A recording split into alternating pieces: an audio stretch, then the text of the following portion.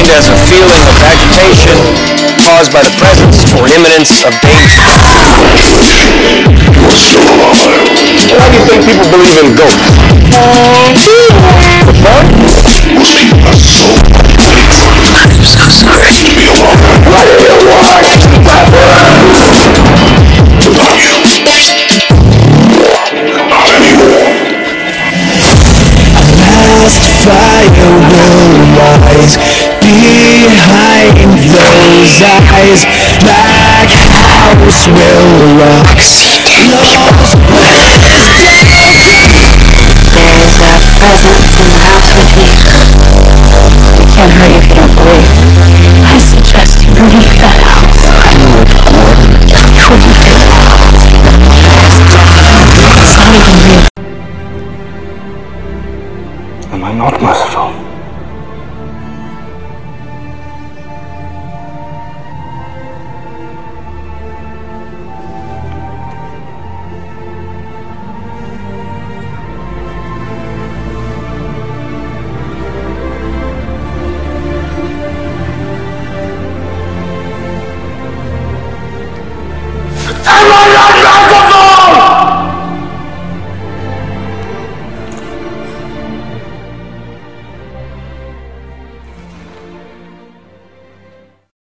Something, Mr. Bunker? No, let me tell you something, Mr. Stivic. You are a meathead. And meathead, dead from the neck up. Meathead. Don't! Don't! Don't! Don't! Here we have a quiet little motel, when in fact it has now become known as the scene of the crime. Do you have a vacancy? No, we have 12 vacancies. You think this is the first place that looks like it's hiding from the world? I think that we're all in our private traps, clamped in them.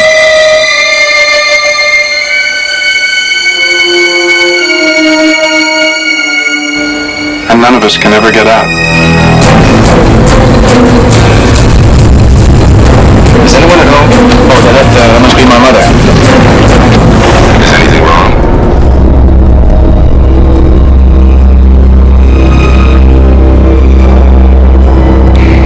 You're reacting as if there's something wrong. She's not missing so much as she'd run away. Mother! Oh, God! Mother! What are you running away from? She looked like a wrong one to you? It's not as if she were a maniac.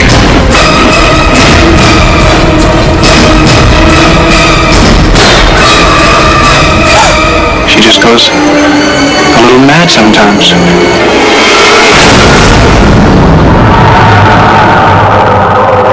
Why, she wouldn't even harm a fly.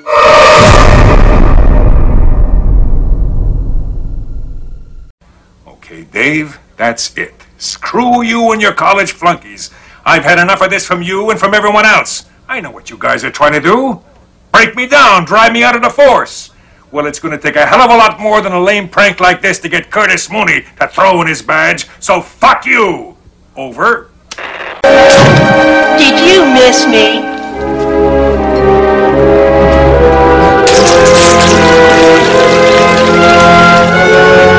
I guess not! One.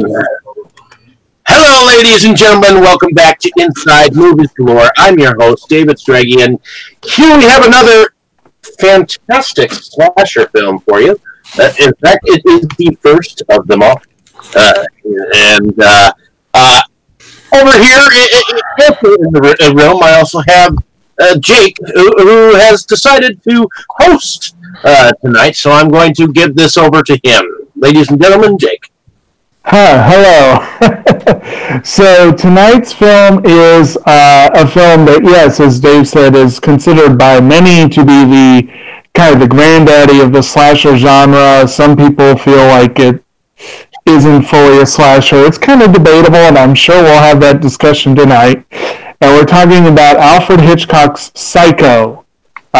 which definitely a classic film by many standards.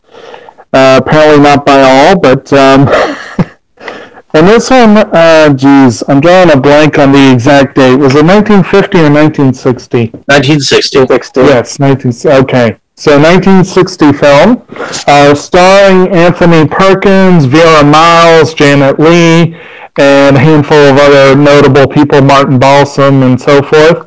And, well, in addition to me and Dave, we've also got Brandon and Dustin. You all want to say hey? Hey. And I guess, should we go ahead and do the initial, everyone say what their take on the film, initial viewing of? Okay. Who wants to start with that? I'll go first. Okay. Now, it has, actually, Hitchcock was one of the two. I had when I was in high school, I had to do 2 studies of filmmakers and actors. And I had to do a study of 2, and I had picked Woody Allen and Alfred Hitchcock, which I had picked 3 films to study for Woody Allen and 3 for Alfred Hitchcock. And I'm not going to worry about the Woody Allen ones. But I had Rear Window, not Harvey, Rear Window, and there was another one with, I think it was Rope, and Psycho were the 3. And I'll admit, that was when I started having my hate on for Jimmy Stewart for a while. But when I saw Psycho, it was something I had never quite seen before. And of course, when I was in high school, I absolutely thought that all horror movies were trash. I'll admit that. But I think I just had a hate on for a lot of it at the time because I had been traumatized by it as a child. But Psycho was something quite different. It wasn't scary, but it was intense and thoughtful. Not something for teenage me necessarily to digest. So it was kind of weird. I probably actually had a similar reaction to others when it came to that. I thought it was boring, pretentious, and overly wordy. And then when I wrote a paper about that, I got an F. But when I have watched it later on in life, I've learned to actually appreciate it a little bit more. Actually, a heck of a lot more, especially with the recent viewing. Thoroughly enjoyed it, and not quite sure what teenage me was about back then. All right. So, Dave, what about your first experience? Well, my first experience with this film was knowing and learning that it was based on Ed Gein, and I understood very minimal about Ed Gein when I was like 5 or 6 years old. When I'd seen bits and pieces of this, but when I finally saw it when I was a teenager, this film, especially since many of his films, he was so iconic for showing up inside of them. I became a connoisseur of trying to find where exactly he showed up in whatever film that he would be in. So when I saw Psycho for the first time, I loved the fact that you know, while she was trying to go away from, you know, just selling the car, they were talking at her like she was thinking about them, you know, and that's one scene that stuck in my mind, and seeing it again, definitely the way that it was, and I think it definitely holds up myself. So, all right, so Dustin, how about you? Did we do Brandon already? Yeah. Oh, yeah, we did. Yep. Okay, well, so when I started getting into horror around 2012, I mean, I had heard of Psycho, of course. I had heard of Alfred Hitchcock. I had literally just like heard of these things. I'd never seen anything Hitchcock did. I'd never seen Psycho, even like a clip of Psycho. Although I guess in a way I had, which I'll get to in a minute. So Psycho had like such a fearsome reputation, and so I went into it fairly excited, and I think I fell asleep about 30-40 minutes in or so. Like, I despise this movie. Like, it is so fucking bad. I've seen this movie about 6 or 7 times, and in at least 3 of those, I have fallen asleep, like, at a different moment. Just, like, I just can't stand this movie. Like, I don't understand why Hitchcock was so popular or so revered. Like, I completely do not get it. Like, I hate this goddamn movie. Like, it is not scary in, like, the slightest. Like, when she's, like, screaming in the shower, like, ah! It's like, wow, this is silly. She's just like, ah! Oh no! Ah! Ah! Like, that's the caliber of the acting. And none of it works on me. None of it whatsoever works on me. I'm sure a lot of you in the audience are really mad right now, but, you know, like, if you've been listening to us for a long time, you'll remember my freak out on the Exorcist episode, which I am trying not to do again, because I think I hate this movie slightly less than the Exorcist, and feel roughly the same way about it. Like, it is a cheat. I think part of why I had this reaction was because virtually every scene in Psycho has been parodied or homaged or copied in something, one way or another. And so there was nothing that came as a surprise. Like, every scene has been done. Like, I think The Simpsons itself, I think you could probably get about an hour of the runtime of this movie just from Simpsons clips. Like, you could edit them together into, like, a thing. The thing is, and I'm willing to wager.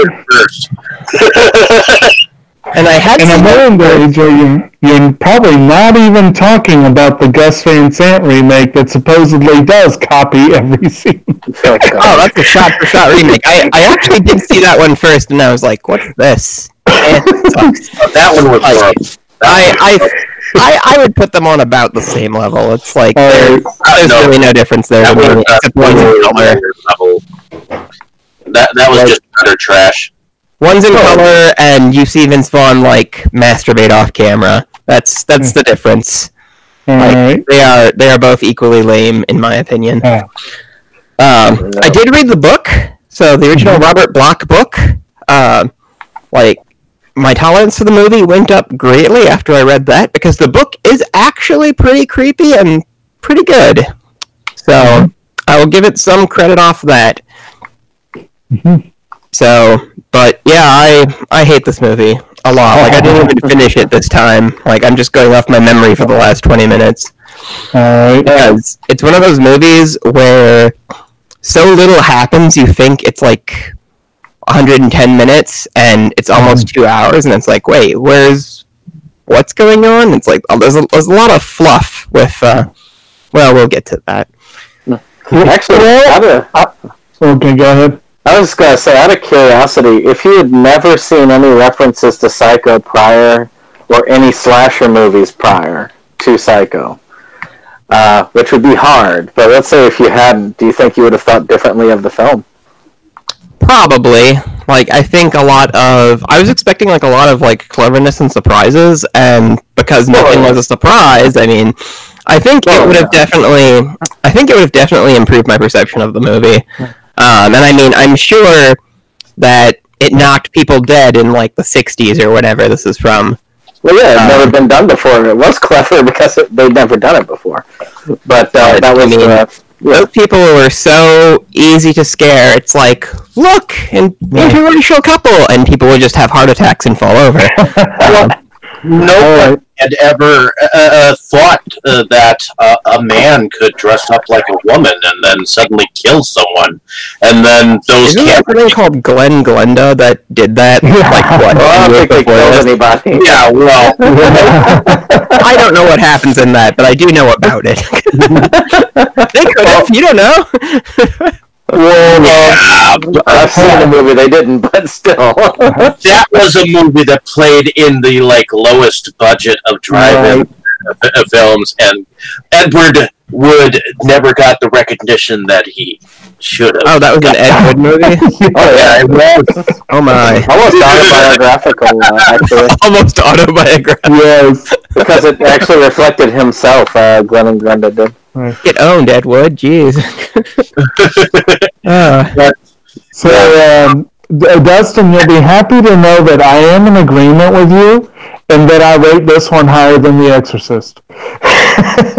Oh yeah, Exorcist was just like, that was also nap time, but it was like religious nap time, so I get to hear a sermon and be bored, and that's good. Fuck you. And I also agree that the last 10 minutes or so of Psycho are far and away the weakest, but that seems to be almost a universal opinion. Yeah. Hitchcock himself hated the ending. I thought the ending was much better. Like the end, that's the part I like. So I don't know. To me, the movie grinds to a halt at that point. It's total exposition, but we'll get to that. For myself, I was late coming to Hitchcock. I really cannot say the first one I saw. It was probably Rear Window or The Man Who Knew Too Much or something like that. And it was probably around the time I went to college. I don't think I'd seen anything before that. And, of course, once I got into film, everyone's a Hitchcock. You got to see them all. And Kubrick now. Yeah. They can't ride the dicks hard enough. And I will admit... Well, I agree about Kubrick. Yeah. I will admit that when you get to these ones who are heavily talked up, there is a much higher bar that they have to reach, or they fall short. And from what I've seen with Hitchcock, I've probably seen 23, 24-ish of his films. And there was one that was a silent film. It was a very poor quality transfer, no soundtrack at all. I had a hard time staying awake through that one. Was that on the Paycock or something like that? No, I can't remember which one it was. It's like, it must be easy when nothing happens for an hour. And there were a couple of that set we have, the 16-film set, Torn Curtain just bored me. It just really bored me. But some of them, Psycho, except for the ending, has always been one of my favorites. I probably would rate Rear Window, probably Rope, and maybe The Trouble with Harry are the other ones up there at the top. He is kind of an acquired taste, but it's good, and I will admit Psycho's flawed, and we'll talk about the flaws as we go along. But it's, I think this is probably my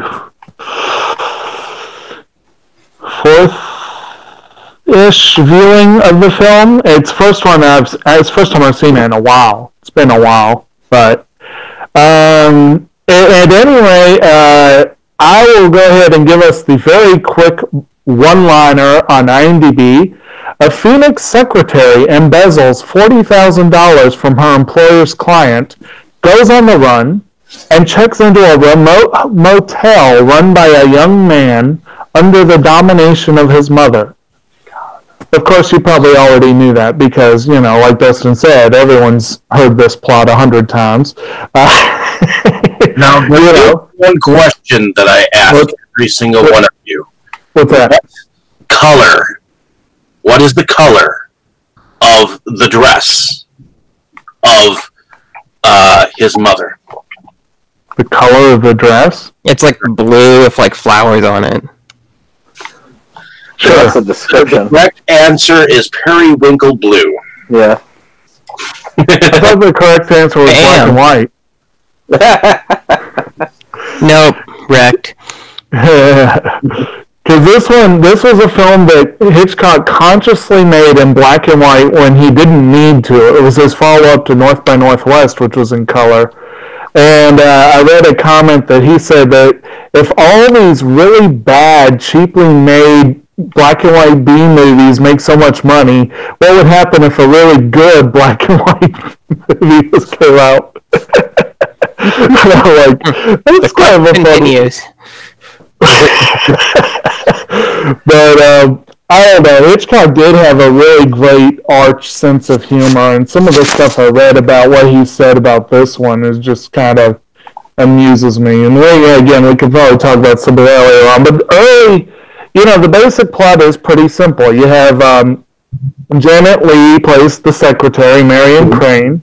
She doesn't even mean to take a life of crime. She just sees $40,000 and says, I could do something with this. And it's pretty, and of course she the guy whose money it was had been shamelessly, I don't know, I've seen such a display of shameless flirting. It's undeclared, like I like all my things. Yeah! And it's like, Exactly, yes. And so she goes off. The movie actually starts with her and her boyfriend, though. And her boyfriend is married, and and he was married. What's that? I was going to say he was a married man. Yeah. Apparently, and Dustin, if you've read the book, you can tell us this. I read in the notes that apparently they met on a cruise. That's why they had a long-distance relationship. They don't always say in the movie. I think that's correct. I did read the book, I read the book in 2016, so my memory on a lot of it is kind of fuzzy. Okay.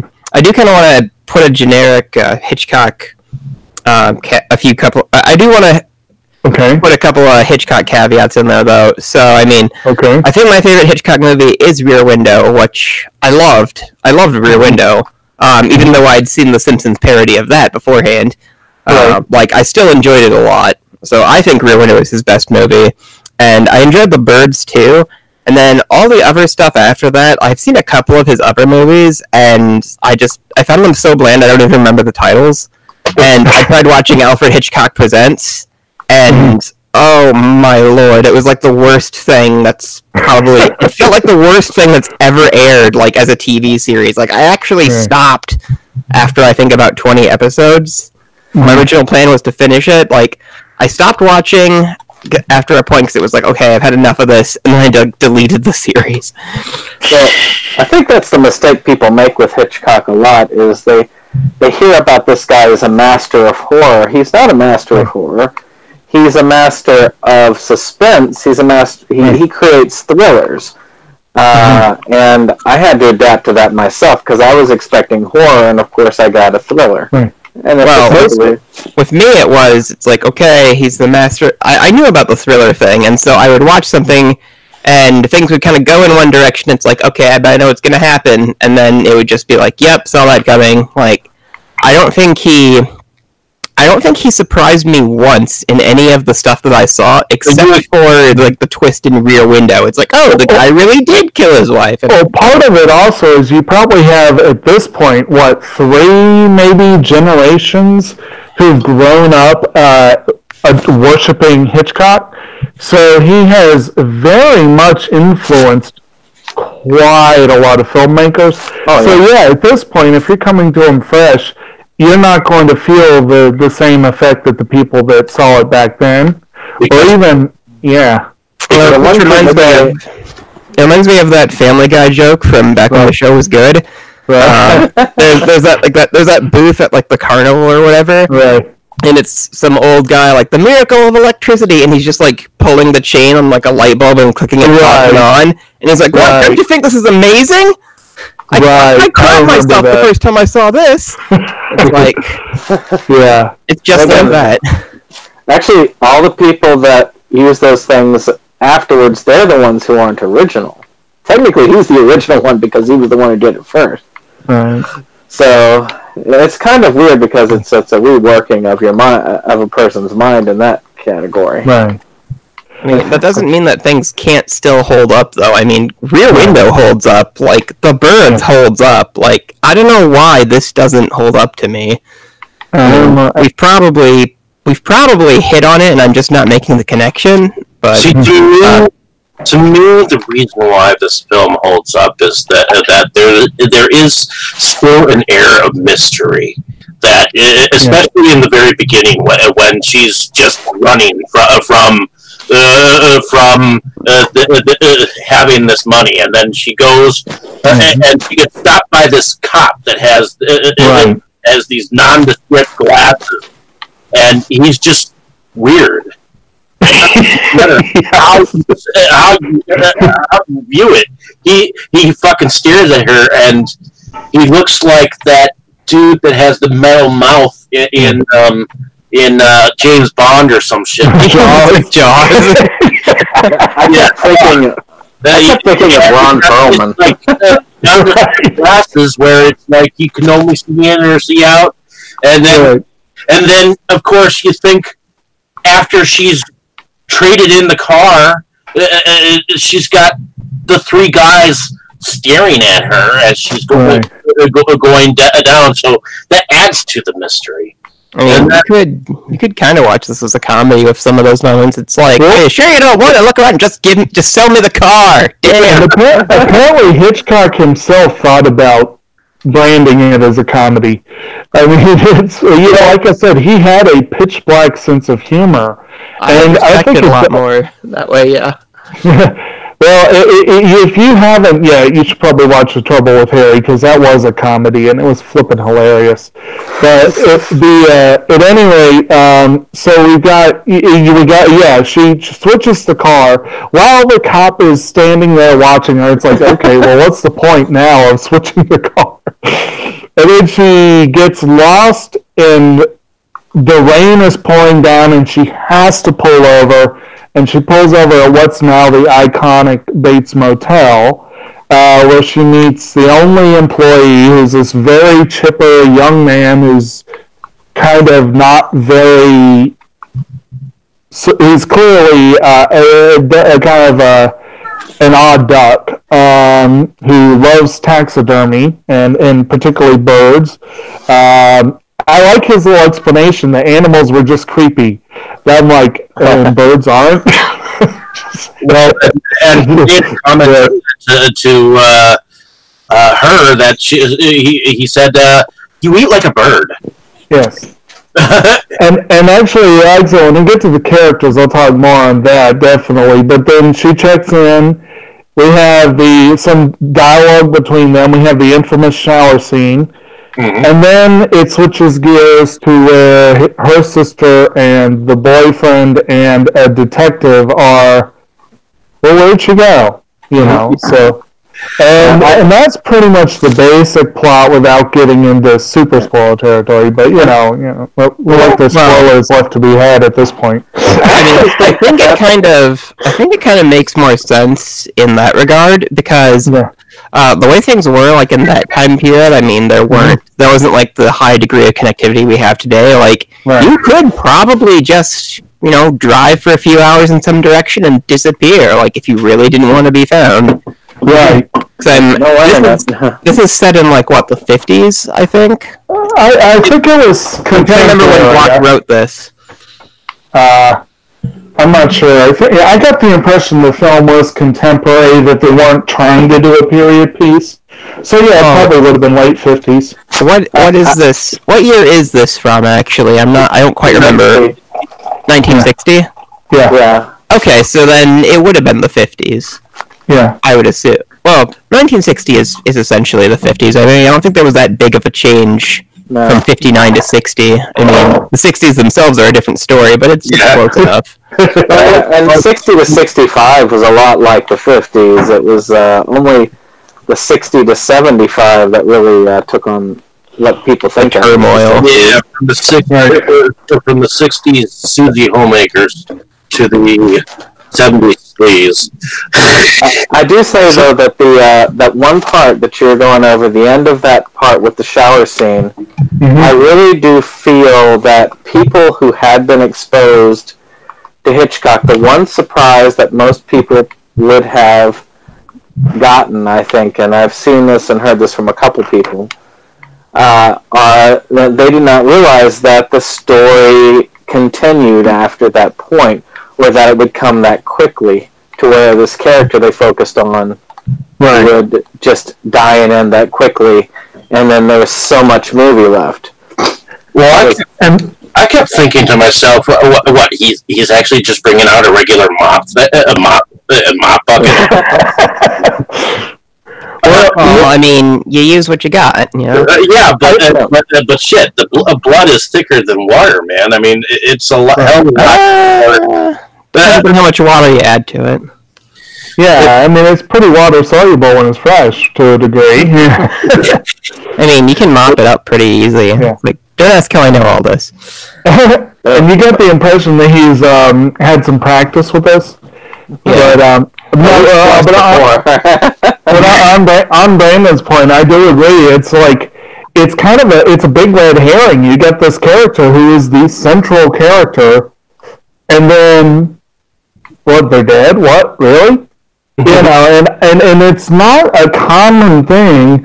We'll actually have another movie coming up this month where they pulled the same trick, and I wouldn't be surprised if Psycho influenced Nightmare on Elm Street. But you know, it was. I don't know how many movies did that before this. You know, probably not many, if any. There were some other firsts too. I mean, that scene. This is a totally random kind of bit of trivia that's like.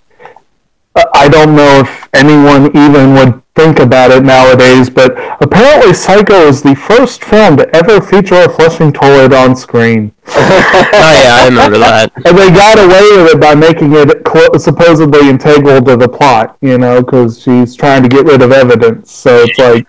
Can't show anything that vulgar. Scandalous.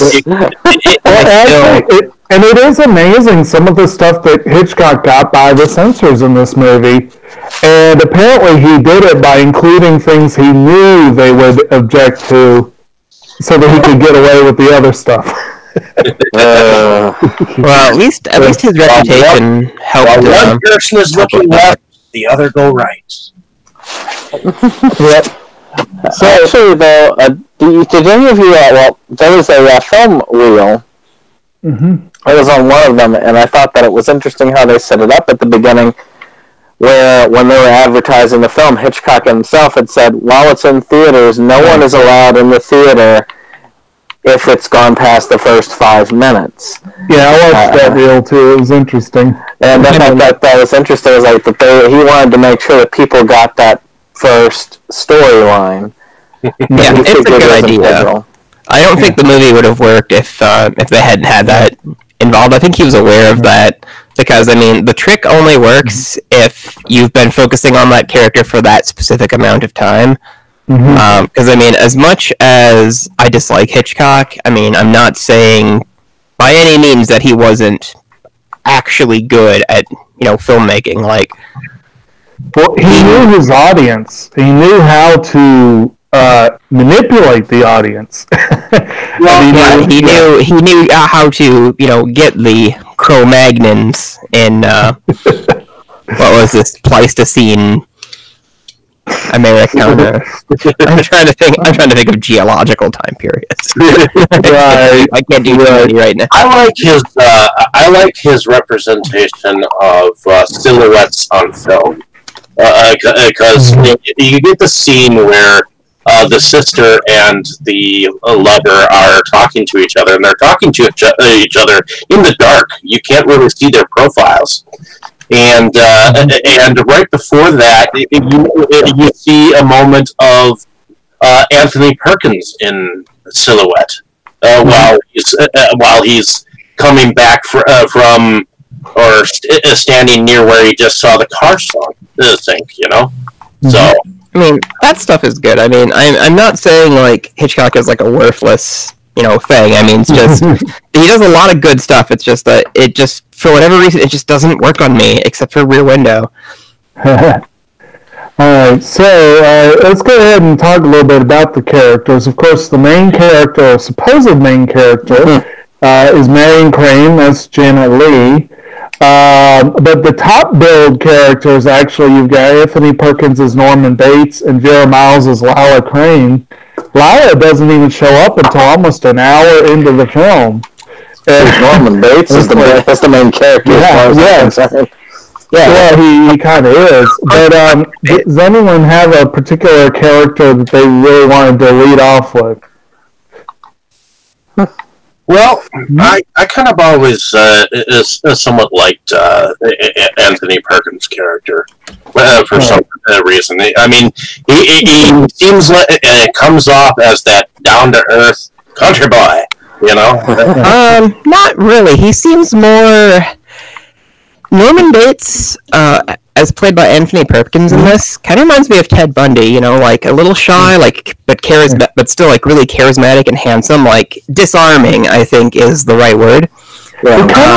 He kind of reminds me. I was sitting here thinking it as I watched the film. I was thinking he was kind of like Leslie Vernon if he was more of a nerd. Yeah, I can do that. That's pretty different from how he is in the book. In the book, he has glasses. He's overweight. He looks a little bit like Dave, actually, in the book. And is just very mousy and unassuming. While still being kind of. Yeah, I have to say, from my standpoint, honestly, I loved Perkins' portrayal of the role, and to me, I mean, it is one of the reasons I love the movie. He has some of the best lines. He has the whole interaction that he has where he's sitting having sandwiches with Marion Crane, and they're having that little dialogue, and it was a pretty good, both of them were doing good in that scene, but he just had those great moments. Like he had we all go a little mad sometimes, just that, very famous line. Then, of course, probably the most famous line he had was boy's best friend is his mother. Just the way he says those lines, it is really good. It was really memorable character. He is one of the best screen villains. I think AFI rated him as the second best screen villain of all time. He's definitely one of the top ones. Lee, I think, does a fine job, but especially, I know, Dustin, you were talking earlier about her acting in the shower scene. She has her off moments. I will fully admit. Yes. And her voice sounds pretty much just like that. Right. I agree that the way that they portrayed him, I could see it if... See, that's the problem, and Dustin had touched on it, was that it was so prevalent in current culture that a lot of it is ruined, that he's the killer. But if I was watching this fresh, had never seen it before, never seen anything to it, the way that he portrays the character is that the character seems to be very harmless, and he has this out-of-control mother that he's trying to rein in. And it's somewhat believable. You'd have to be really studying it to catch that Norman himself is the killer, at least early on in the movie. Well, I like the moment where the detective Pendergast is asking, has noticed his mother is sitting in the window, and he keeps asking him questions and making him nervous. That little scene right there, you start to see the smile turn to this guy better get the fuck away from me or some shit. Before, so, I mean, you start to see the downward spiral. Right. And I thought Arbogast was, it was Martin Balsam, and he is a good actor, but I felt like he kind of played the textbook detective kind of, I'm not going to back down until I get my man sort of character. He kind of just plays that to a hilt, and there's not a lot of subtlety to that character. But and that's character. Well, yeah. I mean, and that interaction with Bates was pretty cool. But of course, when he gets it, you fully expect it. You know it's coming. He seems to have like experience doing investigations, and it's like, oh, okay, this is gonna be fine. And so I think that was probably an intentional thing by Hitchcock to surprise, we're gonna kill this guy, and then have him do like the wacky arm flailing inflatable tomb man thing, like when he goes upstairs. Like that is like, oh, where's the entire time. Yeah, one of the worst falls down the stairs I think I've ever seen. Yeah, that was almost comical. Fall down the stairs is imitated in Vertigo. Yeah. The Vertigo had a couple moments that kind of felt flat for me too, partly for that reason.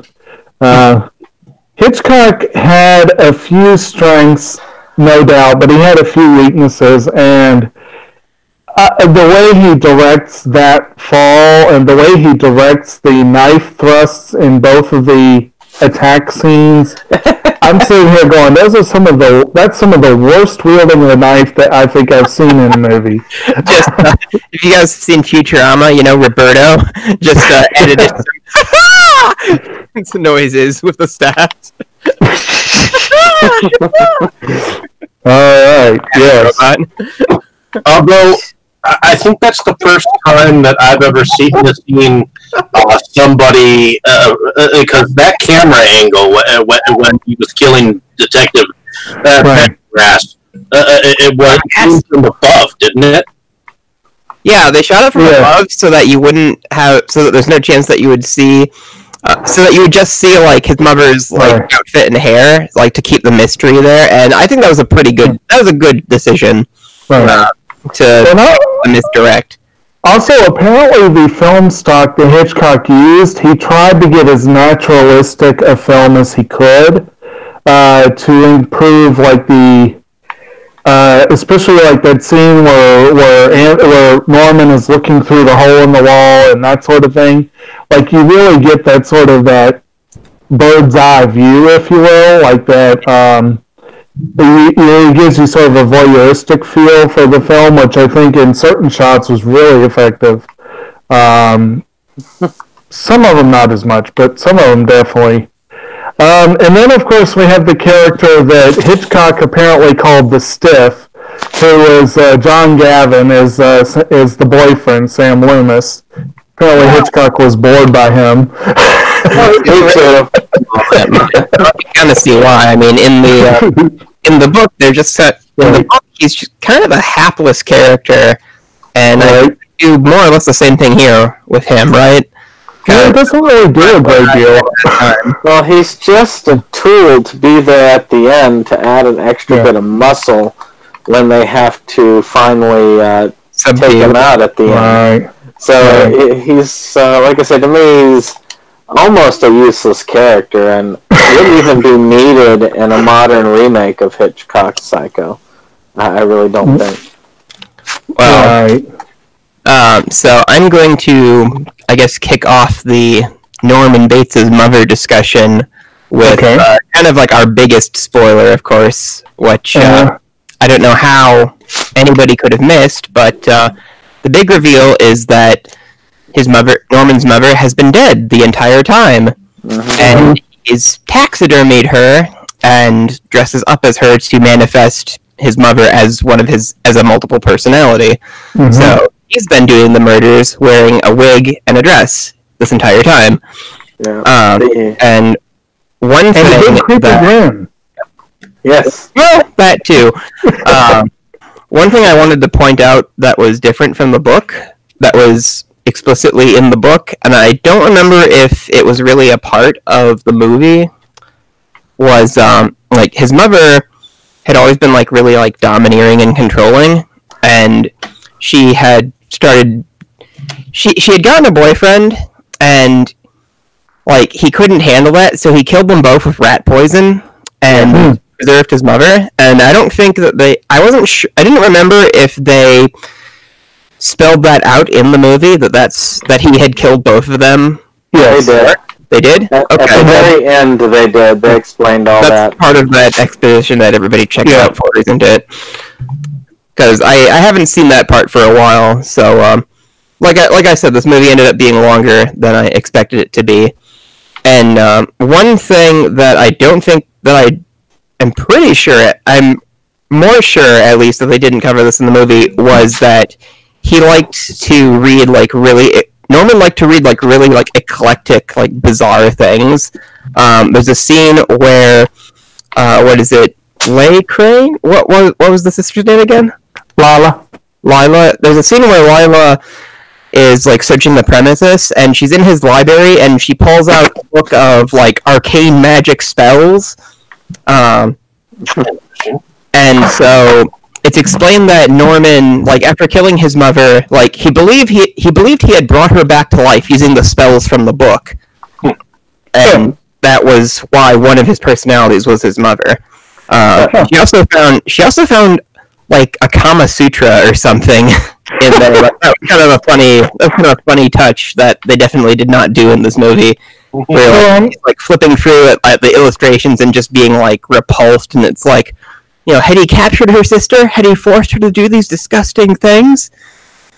They almost had a supernatural element to this movie, or it had almost a feel of that when you think about it. A lot of the voice for it. Well, just to touch real quick on what Dustin was saying, I'm guessing then that the library scene in Leslie Vernon might have been a direct reference to that. It could have been. Because they were talking about, you have some really weird books here. Yeah. Yeah. That was fun.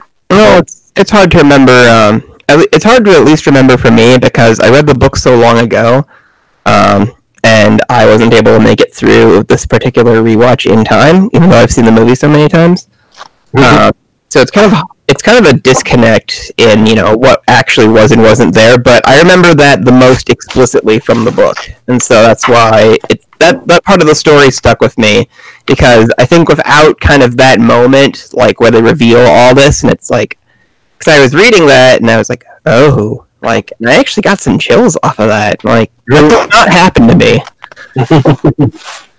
Whereas in the movie, it's just oh yeah, he's just nuts. Yep. See, even though,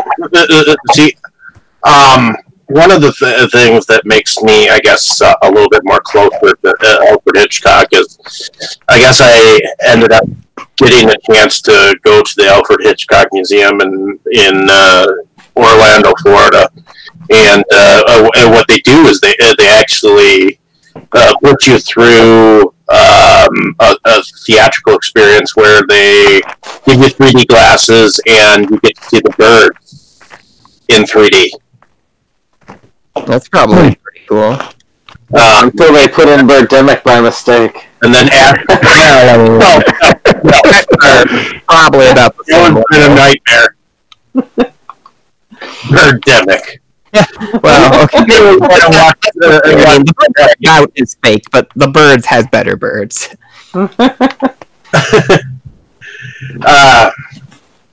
But afterwards, you would be able to buy because also there were Alfred Hitchcock stories that you could that you could buy in hardcover or whatnot that you could buy at the shop or whatnot. And we'd also have the 3 investigator novels or whatnot, because those were Alfred Hitchcock Presents novels. Meh.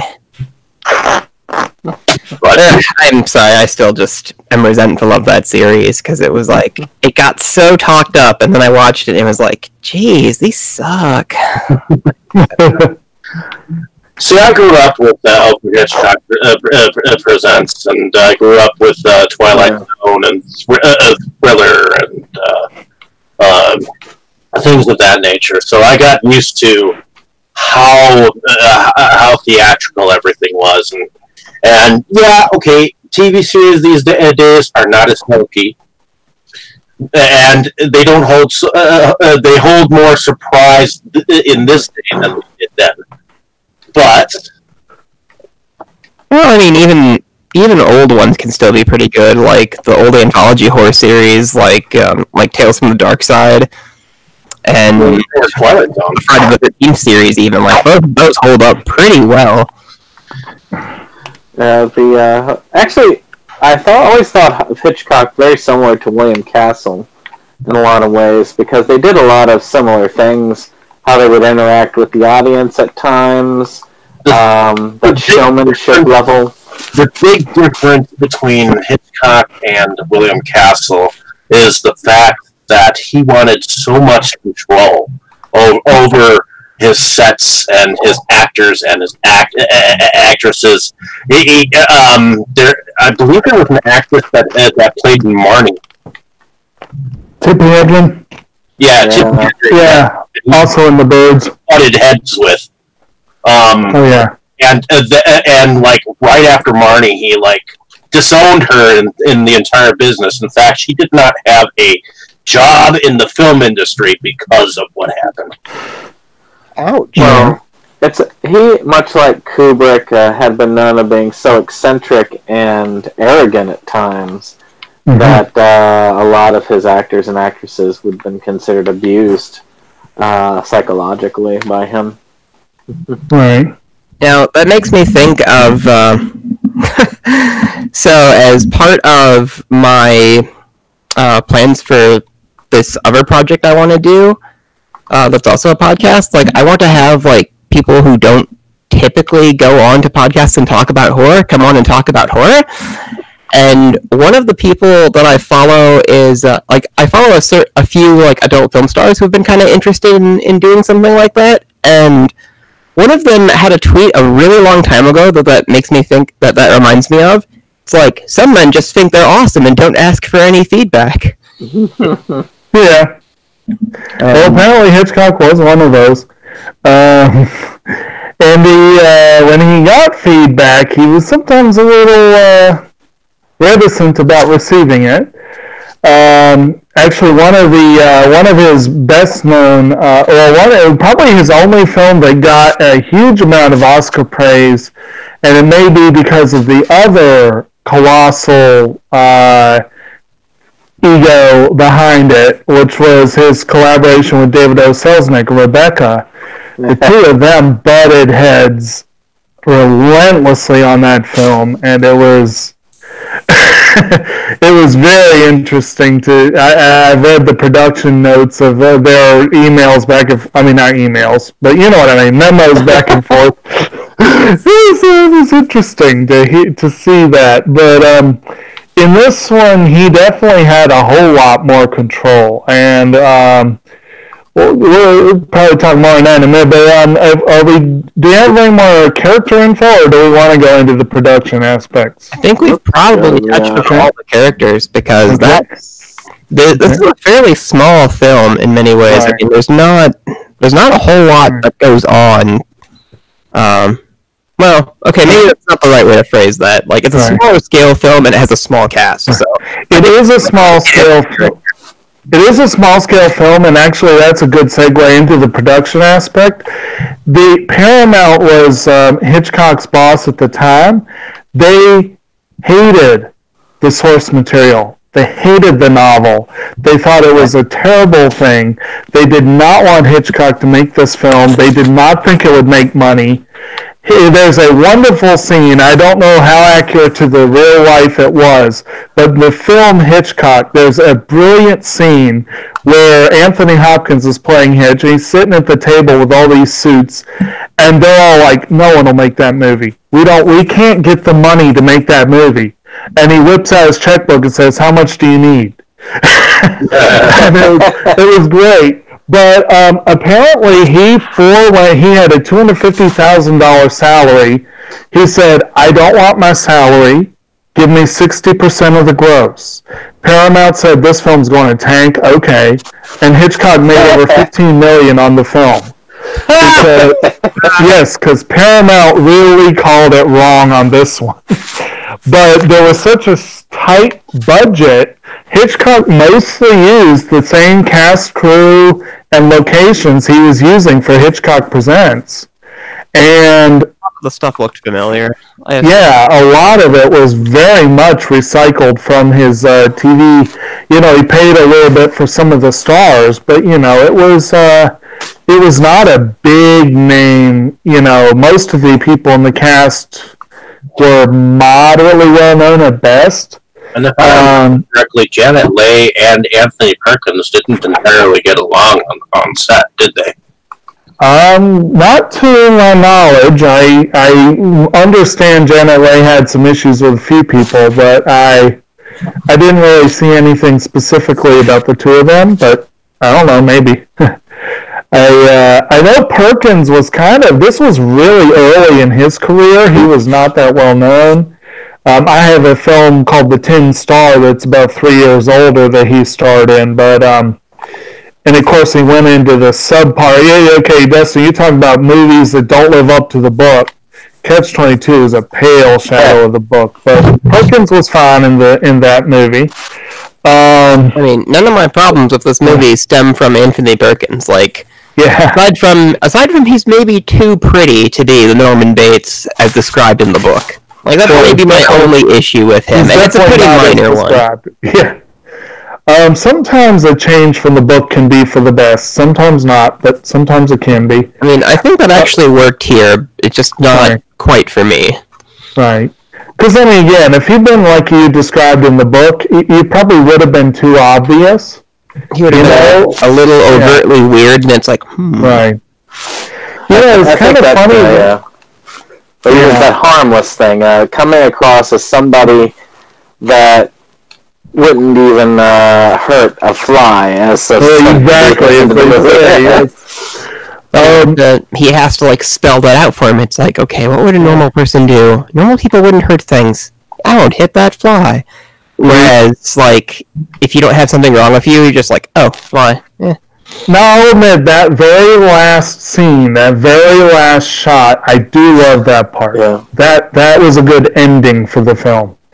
Then a good final line, I think. But as far as the production aspects, the biggest part, and actually I heard it remarked that, oh well, the film is half of what it is because of the music. And then I went back and read that apparently Hitchcock himself said the film was 33% of what it was because of the music. But, you know, without that score, it's not as effective. And, this movie is one of the extras on my copy of this is the Steelbook Blu-ray, like the pink one with the shower on it. Right. And one of the extras is the shower scene with and without music. Right. And without music, it is just goofy beyond words. Like, yeah. So Bernard Herrmann, actually, that scene was not originally supposed to be scored, but Herrmann went ahead and made a very simple but memorable score for that scene. And now that's the part that everyone remembers. And it's like, and it's a good example of, I always say music is a huge part of what makes a film successful. And the music has been used so much in commercials. Right. It's been used in cartoons. It's been over desensitized, and I think that's why. I will defend that music here actually, because like it's the that everybody has heard many times throughout their lives, and the way it's cut and mixed, it adds extra stabs to the scene. So it makes the whole thing work a lot better, and it makes it, whereas it looks like he's just like, oh, I'm just slowly making a stabbing motion. Like, the music, it seems to make it like, really, if you can, like, maybe try to find and watch that extra, because, I mean, it adds so much to the scene. Like, he appears to be hitting her faster, he appears to be actually getting the knife in there, like, just because of the energy of that music. Right. I will admit, the version of the film I had, I was extremely disappointed to find out how light it was on special features, but that was one have that one. They did have that one, yeah. As far as the other packed. as far as the other production aspects, we did talk a little bit about the cinematography. Did anyone have anything to add on that? Or well, like I said, I always like the angles of the camera, like the scene that I mentioned where the mother came out. That was a narrow viewpoint, but it definitely left some mystery. And silhouettes, those are what I like most about the cinematography, seeing their profiles in shadow. Actually, I guess then would we want to talk about the ending as a whole? I know that we probably should have talked about the plot, but oh, you mean just the explanation scene, or that ending and how controversial it was? Well, is, I should say, because that's the one thing that most people like. Psycho is one of the best movies ever, except for that.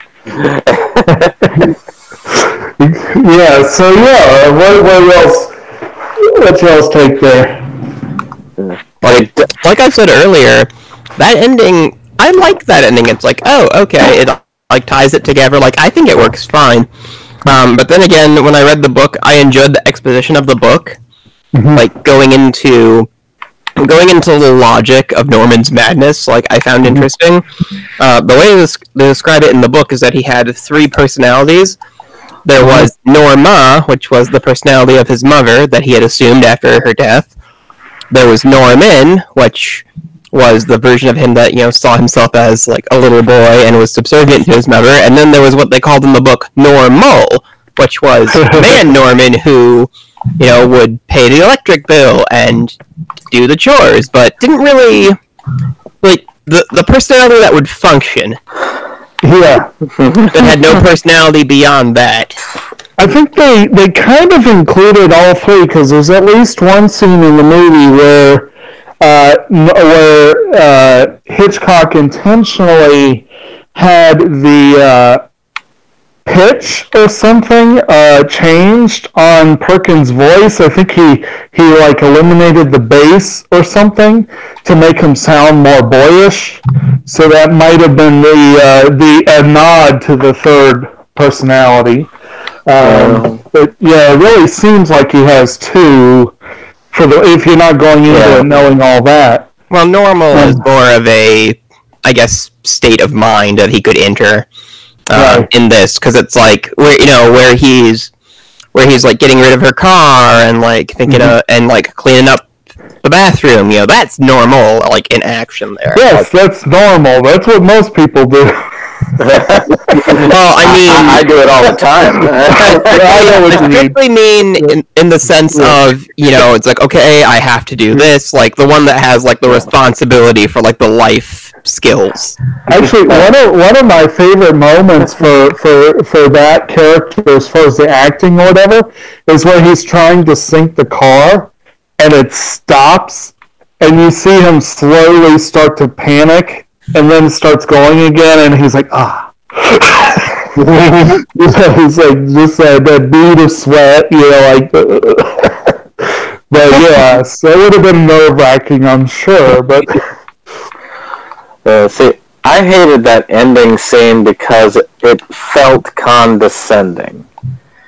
It's like, we're going to tack this on because we don't trust you, audience, to be quite smart enough to have figured this out. And that apparently, from what I understand, that's almost exactly what Hitchcock said about it. He tacked it on because the studio said he had to. Yeah. Well, I mean, again, like, these people are, like, banging rocks together or whatever, like, they're fire, so... They're afraid of scaring the audience too much. I mean, just like at the same time, they were against horror comics, Even though they were the most popular thing being produced that people could buy, like, they were still, like, cracked down on and hated, and, don't get me started. Horror EC.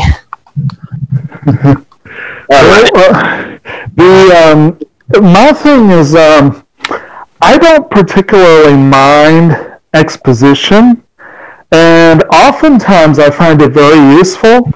But I kind of agree with what Brandon said. The way it's presented, it really does. It does feel a little condescending to the audience. The way it's presented, if they had done it maybe more tongue-in-cheek, like maybe if Hitchcock had found some sort of gallows humor way to include that same information, or if it had been sprinkled throughout a little bit here and a little bit there, it would have worked better, I think. I think so. I agree with that.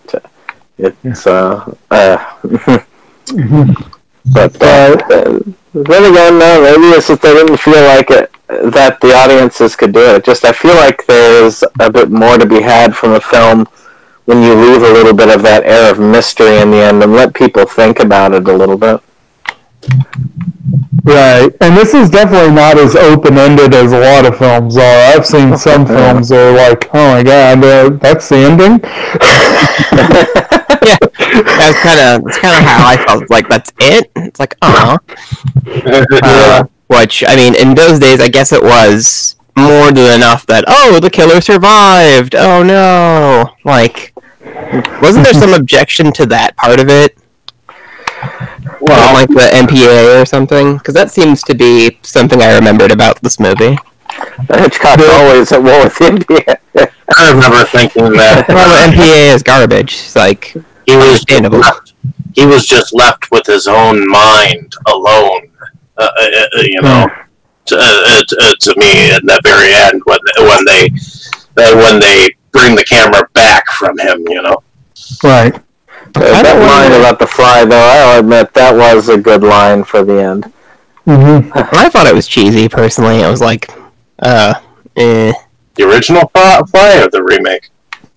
No, he's talking about I won't even swat that fly, that, like, inner monologue. That's what we're talking about, Dave. Like, I mean, I thought it was kind of corny. Like, I didn't like it. But I think that's maybe just because, like, I've heard people like, I wouldn't even hurt a fly. Like, I've heard that, like, hundreds of times in everywhere. So maybe that's why I don't like that line. Right.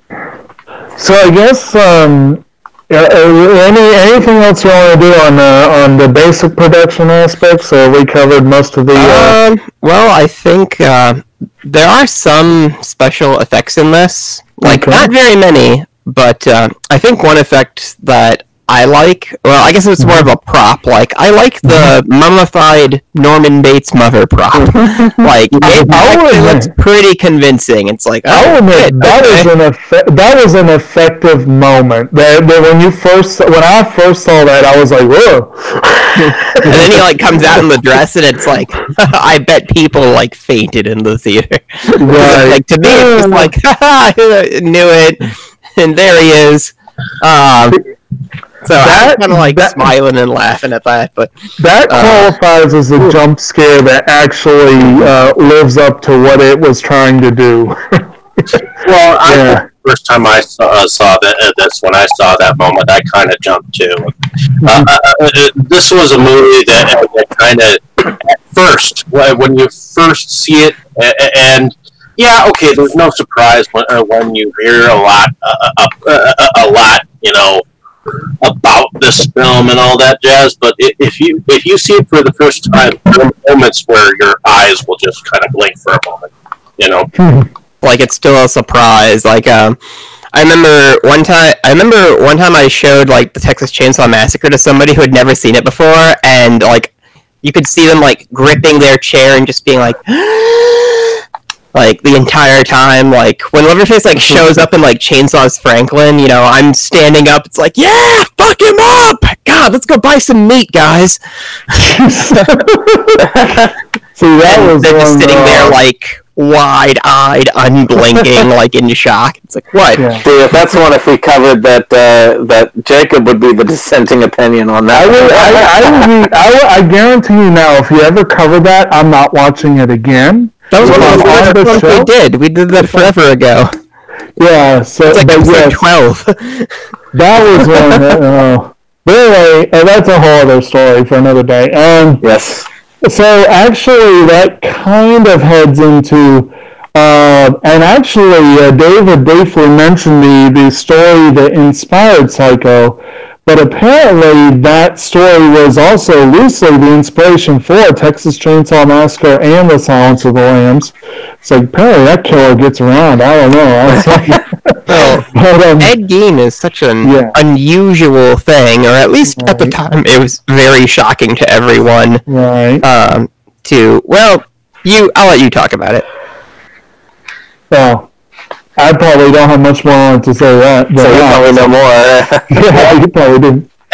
For those of you who don't know people, Ed Gein was a man that was from Plainsfield, Wisconsin, that evidently was found having living furniture of some of the women that have been in his lives, including his mother, as his upholstery. So he would dig up bodies and like make household objects from them. Like he had like chairs made of human bones with like human leather. Like he had like lamps made of like faces stitched together. Pretty much any prop you see in Texas Chainsaw Massacre was inspired by Ed Gein.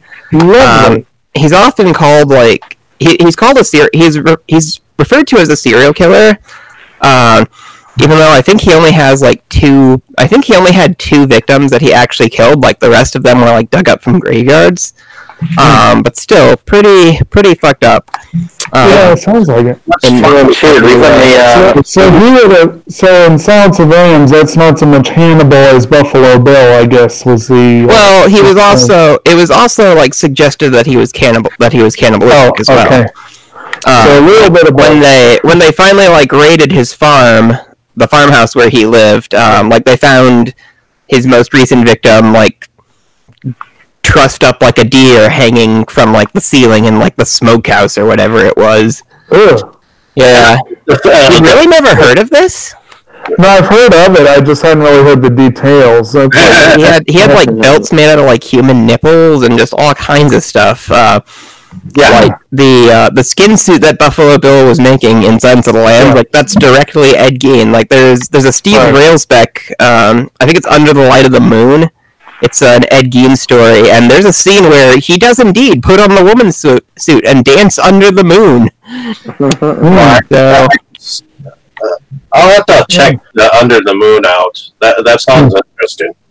I think I have it somewhere around here. One of the villains in the second season of American Horror Story was based on that character. I'd say probably a solid 30% of all horror characters were based somewhat on Ed Gein. There's an independent musical that was supposedly filmed here in Wisconsin that I still want to figure out who the hell directed it. There's a trailer for it online. But Cannibal the Musical was not based on him. No. That was a good one, though. There was one I saw here, like, it was a play, it was called The Flesh Trade, by one of my Facebook friends. And that played at The Alchemist for a little while. I have the soundtrack, too, and that's kind of, well, clearly inspired by Ed Gein and the Donner Party, kind of combined. It's like, it's very bizarre. It's like this prostitute who works at a brothel is like paid by these rich guys who, she's paid by rich cannibals to like kill people and like sell them the bodies. It's strange. Yeah. And it was a fairly upbeat musical too. I was just saying it sounds like a Disney story. Although the ending was a little bit on the nose with, the rich literally eating the poor. Wasn't that also a plot point in Sweeney Todd? I seem to feel like that was a little bit. But anyway, a bit. All these things are in some way descendants of Psycho. Right. Well, one thing I did, speaking of the descendants of Psycho, one thing we do have to talk about is the movie's reputation as one of the original slashers. And in some ways it's debatable because there are only 2 victims in the film, and there's not a great deal of actual blood or anything like that. I think that was one of the things I was most disappointed with when I first saw it, because I was expecting a lot from this. And a point I wanted to just get out real quick was, so around the same time this came out, there was something called Peeping Tom. And they were both fairly similar, except Peeping Tom had like actual gruesome killings in it that you would see kind of on camera. And so Psycho kind of set the pace for what would become the slasher genre. And I've always wondered if Psycho hadn't taken off and instead Peeping Tom, I think Peeping Tom was actually better than Psycho. At least it scared me a lot more. I wonder, with Psycho being I'm trying to figure out how to word this. So with Psycho being the foundation of where modern slashers and even modern horror would evolve from, what if instead of Psycho becoming popular, Peeping Tom had become popular, and instead we had a genre with Peeping Tom as the foundation instead of Psycho? I've always wondered what that world would be like. And maybe you'd be talking about how Peeping Tom bored you because you had seen it before. Well, no, Peeping Tom was pretty different. This is Peeping Tom is about a photographer who likes to take photos of people as they die. He has a knife hidden. He has a bayonet hidden in the tripod stand of his camera, and he'll just stab women in the guts and just click pictures away as they die. It is really nasty and disturbing. Well, I think he's trying to capture death. Right. Something to that effect. I don't know. It was so different, and it came out the same year, and it seems like Psycho was just so much more popular that people didn't even realize it was out. What year did Homicidal come out? Well, Deranged was before this. Right. So, what would everybody say would be the first modern slasher? Homicidal was right there after this one. Modern slasher, I would probably say Halloween. Black Christmas or Halloween. Okay. Well, what about Josh? What was that one that has been? What about Bay of Blood? I still haven't seen Bay of Blood. It's one of those ones where you don't really hear people talking about Bay of Blood, or at least I don't. Well, again, there's so many movies that I think up until the point where you reached that area where it's those big three that were considered modern slashers, but up until then everybody had pieces. It's like puzzle pieces. I didn't think Marty Bava's Bay of Blood was a slasher. Well, when did Pieces come out? Like 81 or... I was just gonna say it's like every horror film that had a slasher type of thing was sort of a piece of that slasher puzzle, and eventually somebody put them all together, and it became the modern slasher film. And again, one of the pieces that Psycho had that I definitely think Halloween picked up on is that score that leans heavily on those shrill and discordant notes. That was definitely... Yeah. Well, Halloween did utilize... I know that Psycho definitely influenced Halloween. Yeah. So... to some it may not have been the best, but definitely without it, a lot of the best probably would not have been what they were. Well, in Ebert's review of Halloween, he compares it very directly to Psycho and says he said it was on the same level as Psycho for Halloween. I agree with his comment, because Halloween is just as iconic. Yeah. And it really pretty iconic. It really kicked off the modern era too. I have this book about slashers called Games of Terror, which I keep failing to finish rereading. and there's like 20-some pages just on Halloween. But you know, as we've been discussing Psycho, at the beginning of this, I kind of was still able to channel like my original reactions to it.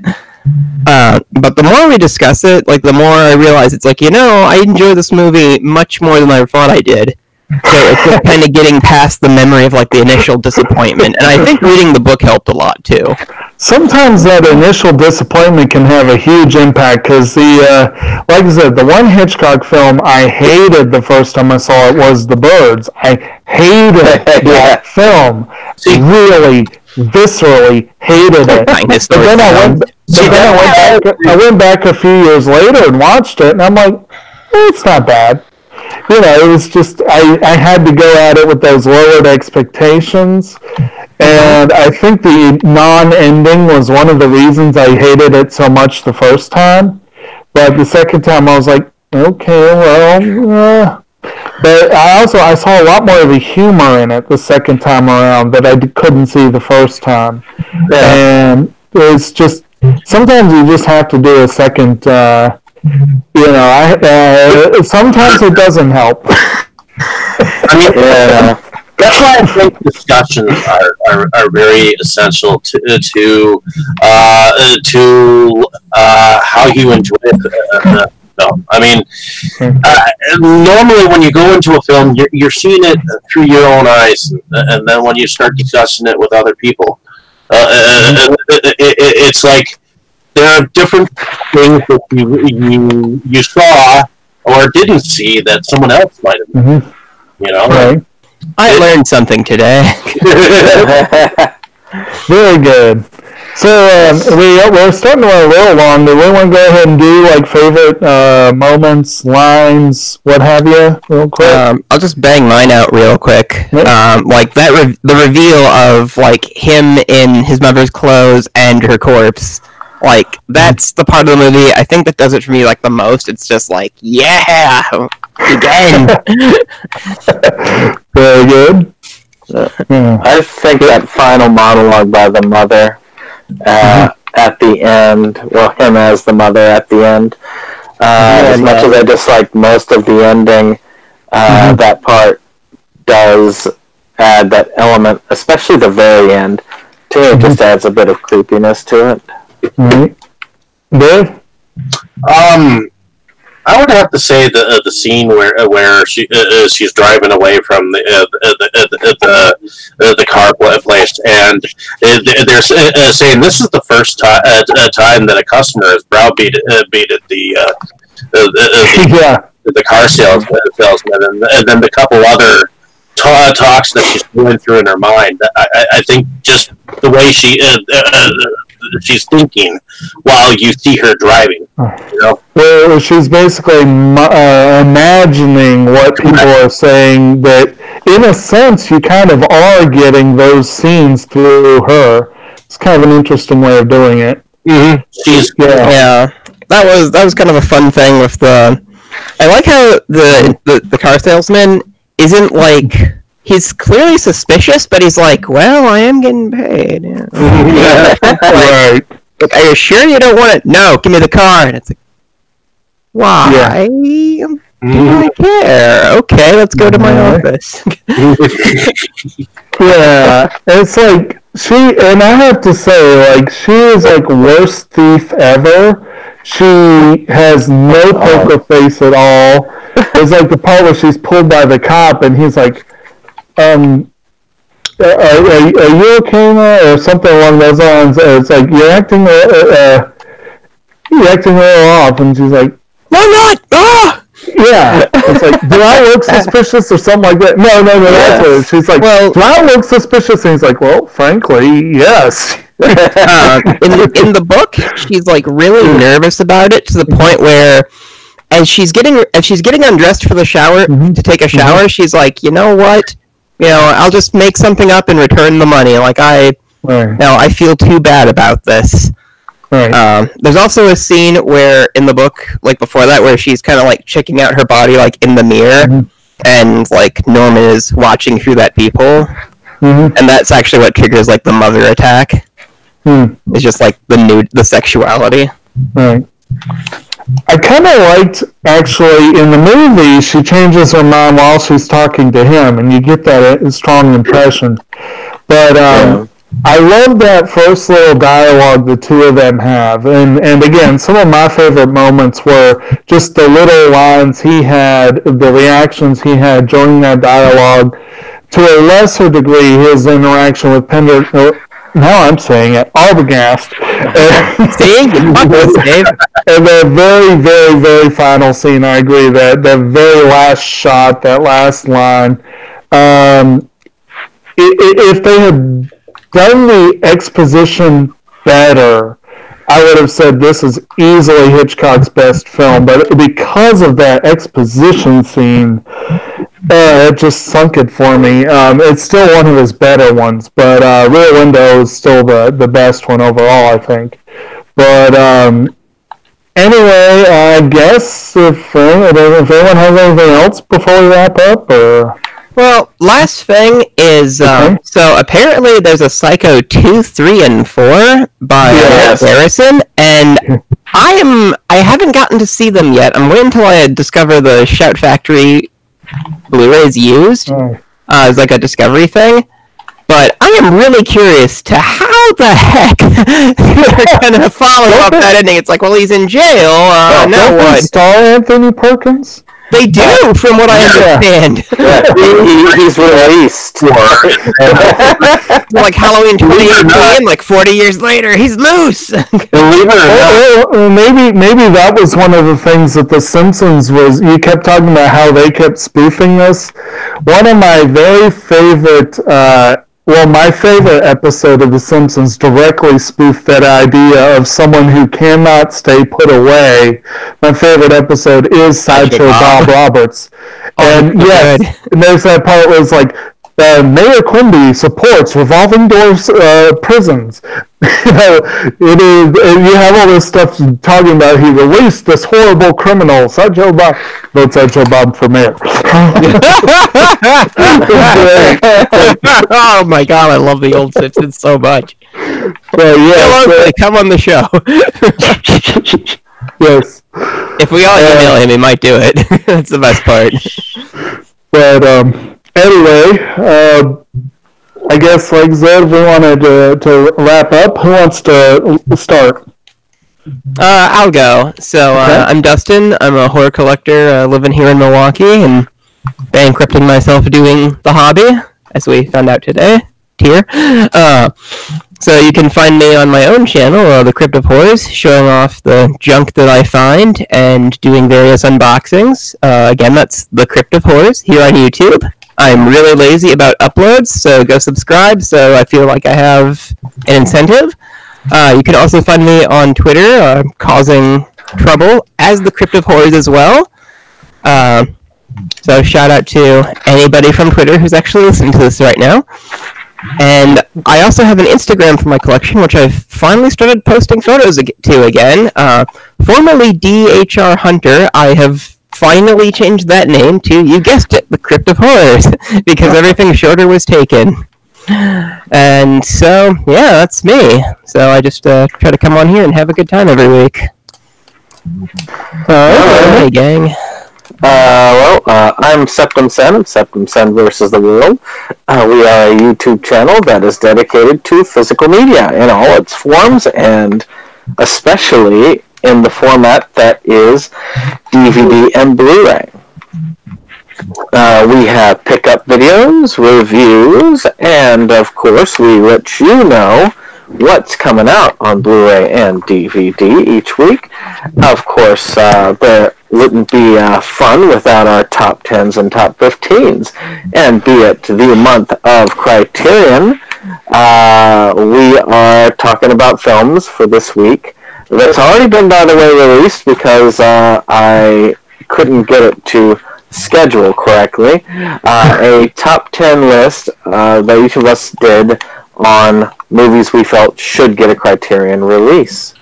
Finally, I do... This could be one of them. Yeah, I agree with you. Hitchcock does make a appearance on the list, and Psycho is mentioned. But because of our last Criterion video, we tried to keep large sets off the list this time. So maybe next time. Is this Criterion? Is this part of the Criterion collection? No, it's not, strangely. No, it's so strange. It's such a huge, iconic movie, and a lot of big titles have the same problem where they're plagued with just crappy ass shit releases. Right. We have Predator, we have Jaws, we have Psycho. If you're a major movie, it seems like they just want to release a new one every year instead of giving a solid definitive edition. And actually, Jaws does make an appearance as well. And we make the point that apparently Spielberg has had only one Criterion release. It was on Laserdisc and is out of print. But yeah, there's a few Hitchcock, but not enough. Jacob insisted on Jaws: The Revenge being on Criterion. I like that movie. I didn't even think to mention that. No, the only problem with that is that you'd probably have to have Jaws 3 as well. I also like that movie. What the F?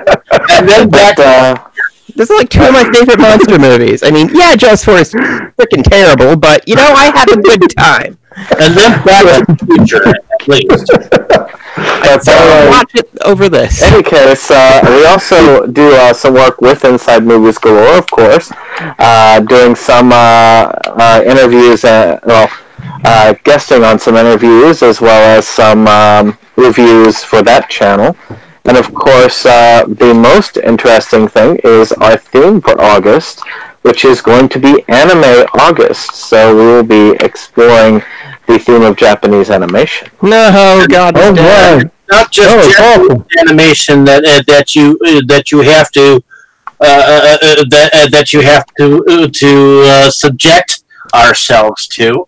You can subject us to Disney films that could have been your favorite, or your most favorite cartoon animation feature.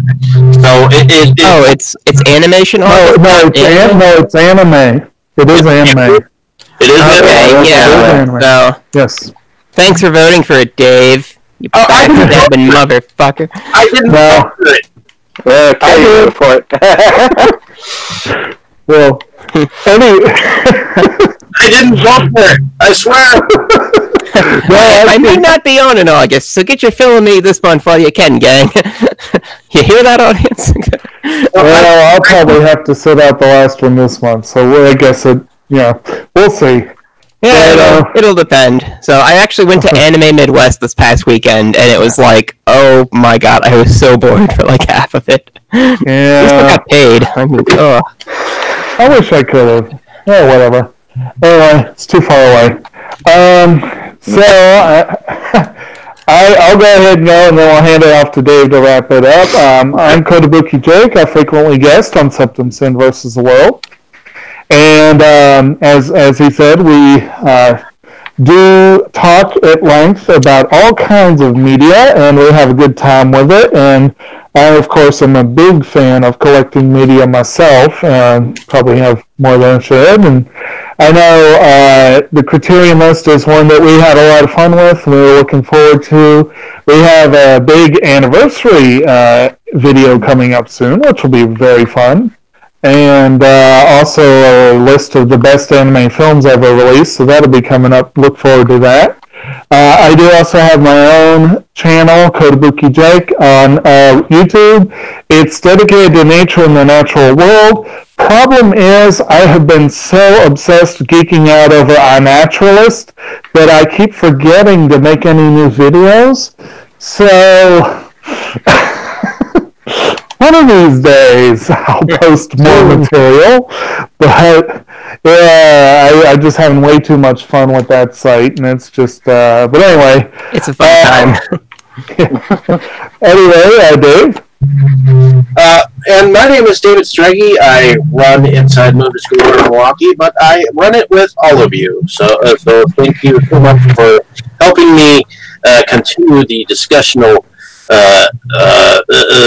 the discussions of these films each week. Every single one of them, whether animated or anime, or classic or slasher, all deserve to be talked about, no matter how dumb or how smart.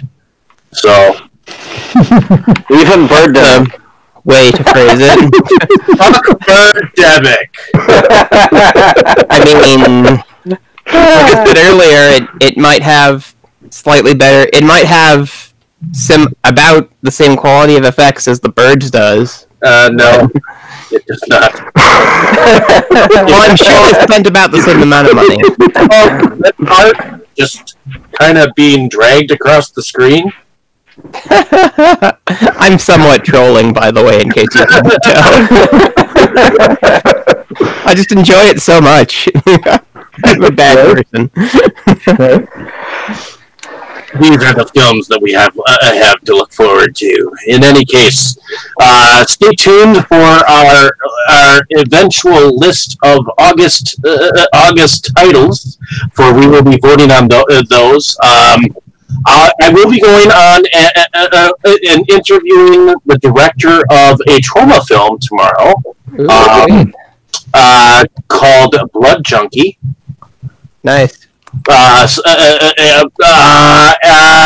had a failed interview today with Mr. Leigh Scott, but that will be rescheduled next week. I had an audio imperfection where where the audio was sounding like chipmunks. So we will schedule that for later on. But this weekend, on the 14th, I have two interviews. One with Bill Zebub, and the next is with director of the Short Film Festival here in Milwaukee. And I will be talking about his films. That would be Ross.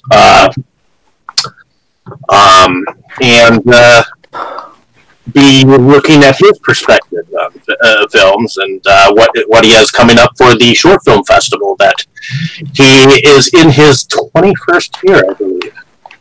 Dang. So, in any case, those are some things to look forward to. Hopefully, you'll enjoy them. You can find us now 30 episodes deep out on Spotify and other avenues like Radio Public and stuff like that. But you can definitely find us here on YouTube. So thank you so much. And we do have a Facebook page too. We do. There's a reason to go there. Yes. You could actually have voted on the theme this month, and I might even be able to set up so that you can vote on the movies that we do. So definitely look out. As a matter of fact, Maniac Cop is next week. Uh-oh. Fuck yeah. You have the right to remain silent forever. Watch out. Watch out for practice.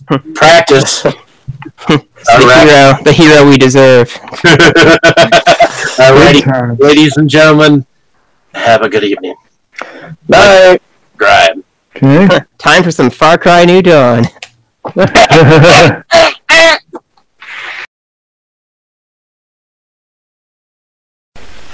My mother thanks you. My father thanks you. My sister thanks you. And I thank you.